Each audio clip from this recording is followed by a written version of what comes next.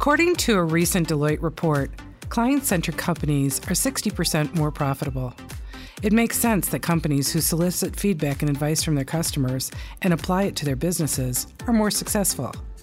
But how do you build a predictive and nimble process to keep your finger on the pulse of your customers? This is Barb Smith, Director of KeyBank's Key for Women program. Welcome to another Women-Owned Wednesday podcast. Today, we're going to discuss the process of human-centered design, making your customer the focal point of your business. Joining me today is Justin Hunsaker, Senior Vice President of KeyBank's omnichannel originations. Justin, thank you for joining me today. Absolutely. I'm happy to be here. Justin, let's dig right in. Can you tell me, what is HCD? Well, HCD stands for Human-Centered Design. Simply put, it focuses on creating solutions based on having a deep understanding of your customers. Before digging in, let's take a step backward and let's talk about why would you use something like human-centered design? Well, when I think of innovation, we often find it at the intersection of three things. First, the business's needs and requirements. Second, technology. And third, the client and employee experience. Getting all three of those right is a real challenge. They pull you in different directions and have different constraints. For example, in many industries, we're great at understanding the business needs and requirements, and we've gotten a little better with technology over the years, but we don't always understand the importance of that experience. Human-centered design helps you empathize with your customers and pinpoint the client needs in those overall experiences. It really solves that third part of the puzzle of innovation. Justin, that makes a lot of sense, and I can imagine that how getting all three right can be challenging for a business. Tell me a little bit more about how do you do human-centered design? Well, in human-centered design, we think of three phases. First comes inspiration. This is where you talk to clients, you get empathy from listening to their challenges and problems. Sometimes you're just asking them about how the problem relates to their business, but other times you're just trying to get to know them better so you can understand what their life is like every single day. Second is ideation, classic brainstorming, coming up with ideas, thinking outside of the box, really trying to connect what you've learned about your clients using empathy so you can solve their problems. That takes us to the third phase, implementation.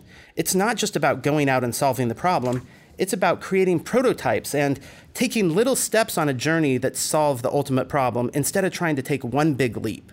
Altogether, those three phases maintain focus on the client, which is what human-centered design is all about.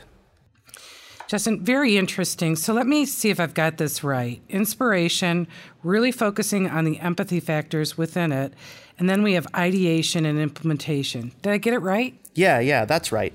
Inspiration is about talking to people and really understanding their emotions, maybe looking at how they solve their other problems and other challenges in their life. Ideation is about coming up with ideas and brainstorming, and then implementation is about doing it, getting out there, making changes, creating a new solution. That's great. I think I've got it. Can you share some specific examples of human-centered design in action with our listeners? It's an exciting time for design in general and human-centered design in particular. Computers and software have really opened up the world to a universe of possibilities through design. But it's not just about that. You can apply human-centered design to any challenge. At KeyBank, we used HCD to develop KeyBank's Small Business Financial Wellness Review. From the very beginning, we talked to clients and our branch bankers before creating this solution. I'm excited to talk more about that later in today's conversation. But first, let me talk about some other companies that your listeners may be familiar with. Doug Dietz works at GE Healthcare, and he designed an award-winning MR scanner. It was technologically superior to almost anything on the market, and it won awards because of that, but Doug realized there was a problem. He saw a young patient who was weeping as she went through the imaging process. And as any parent knows, when you're taking a child through a medical process, it's a challenging and difficult experience. The MR scanner is this big beige medical piece of equipment. It's very intimidating to children, intimidating to adults even, and it was difficult for parents and children to make it through the experience. So Doug partnered with an organization called IDEO, I-D-E-O, and they used design thinking to come up with solutions for this challenge. What they ended up doing was just brilliant. They used the child's imagination to transport them out of the hospital and onto some other adventure. And they created what they called the Adventure Series. It visually transforms the room and the medical equipment into a pirate ship or an outer space adventure. They create a whole experience around it so that children weren't thinking about the medical procedure. Instead, they're thinking about this fun place where they're using their imagination, and it became a much more enjoyable experience. What a great example, Justin. That is so cool. I really understand how each piece of it played into the three phases that you shared: inspiration, ideation, and implementation. I'd love to hear another example. Do you have one? Sure. Let's talk about Disney. Disney's famous for innovation and creativity. They have these imagination engineers that they call Imagineers that come up with different and inventive ways to solve problems. At one point in time, Disney was trying to decide if they were going to get into the cruising business. Well, spoiler alert, they did. But as they were going through this decision-making process, should we get into cruising, they asked a really difficult question. They said, what is the worst experience on a cruise ship? Well, it turns out it's the interior cabin. There's no natural lighting. There's no porthole. It's just a couple of beds. It's one of the worst experiences. You know, the food's great. When you're out in the sun on the decks, it's fabulous. And when you have to go back to your interior cabin to go to sleep, well, that wasn't a great experience. So Disney asked, what can we do that will really change that experience? Disney knew they could create a virtual porthole. That was pretty easy. They could put cameras on the front and back of the ship and on the sides, and then they could put a porthole with an LCD screen, and it would look just like a real porthole and show you the weather outside. But they didn't stop there. They said, hey, we want to make an even better experience. We want to go beyond just a porthole. So in addition to just showing you a video of what the weather is outside, sometimes they'll have Disney characters in the background on a jet ski or swimming in the water. And sometimes they'll come forward and tap on the screen and interact with you while you're in the cabin. So Disney took it to the next level, and they changed it from a terrible experience to a wow experience. And it was really that ideation phase where they said, hey, we're not going to stick with good enough. We're going to make something even better. How cool is that? So we know that Disney has really created magical experiences for as long as they've been in place, but then taking it to the next level by using human-centered design. You know what, listeners, this is a great time for us to go ahead and take a break. We'll be back in just a minute. My name's Miriam. One of my biggest goals is to build my credit up. At KeyBank, we believe it's never too early to start thinking about making financial progress. They want to help you get ahead. My credit score really has, in the last few months, jumped 60 points, and I wouldn't have been able to do that without the help of the advisors at KeyBank. Make progress. Come in for your free 30-minute financial wellness review. Learn more at key.com/progress or your local branch. KeyBank is member FDIC.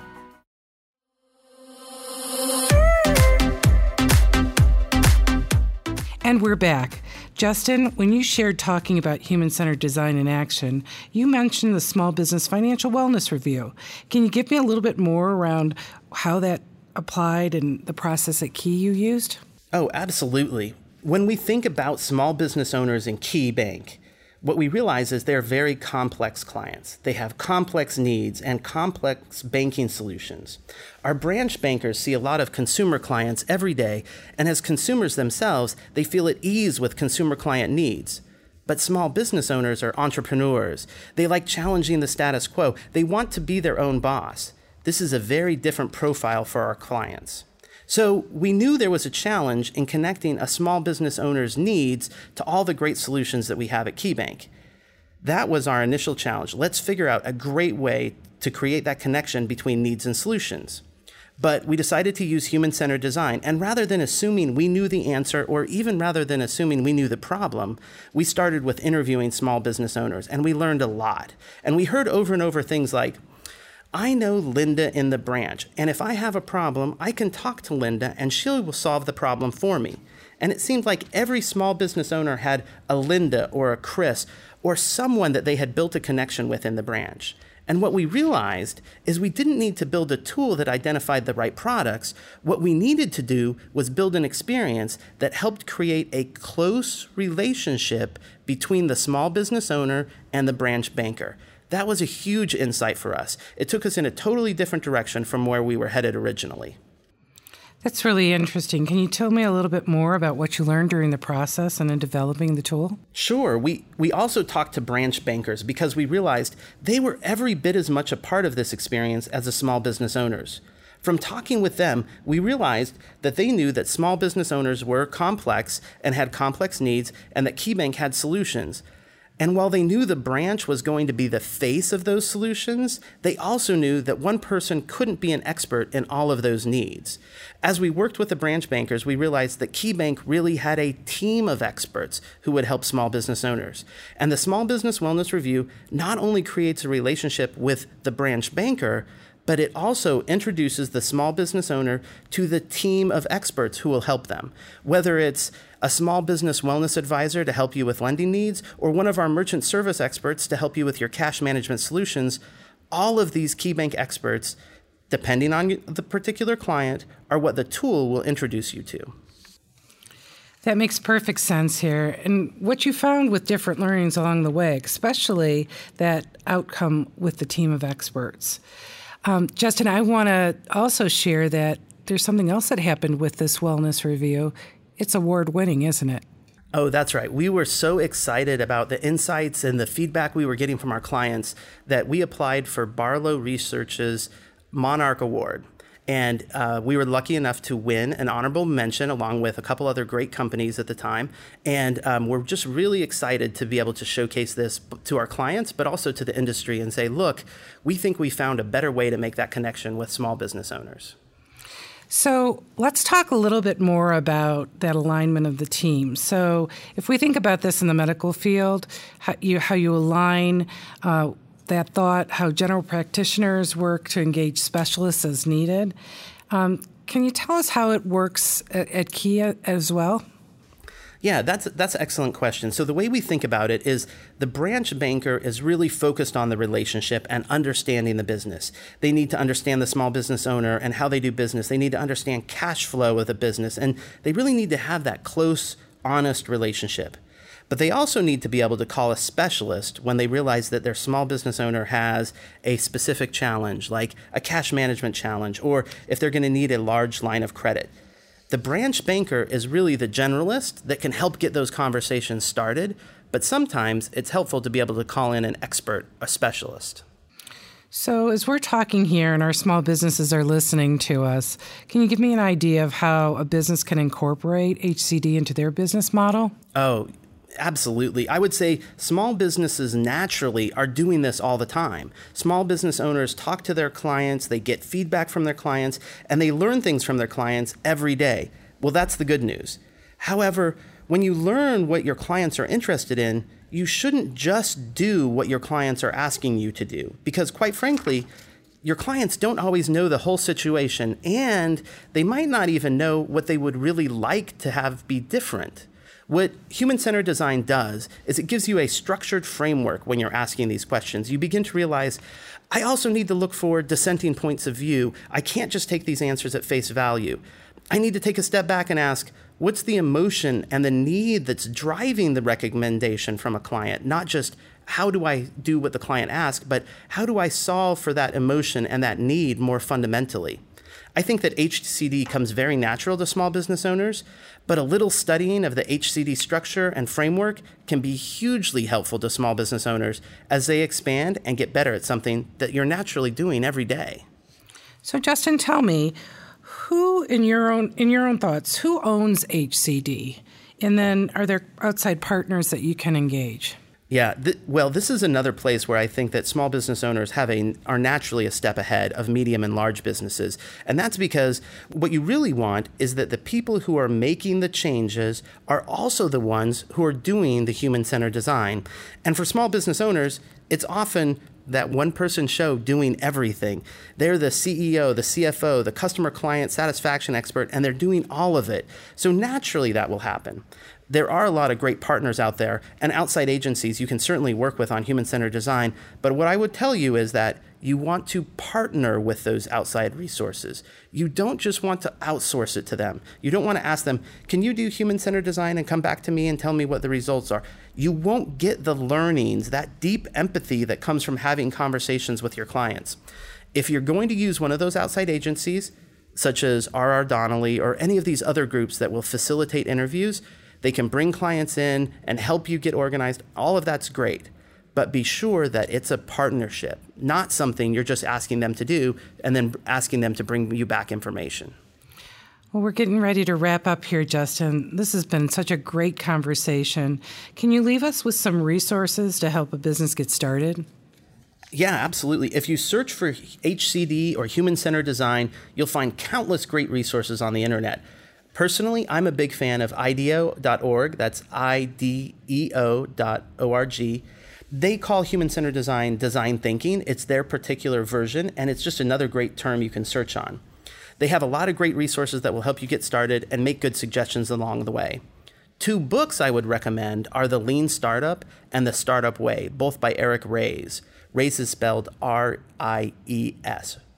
To me, those are quintessential combinations of agile, lean, and human-centered design all rolled together in a package that focuses on just getting it done by listening to clients so that you're getting the right things done. And I think it's really something that will resonate with small business owners.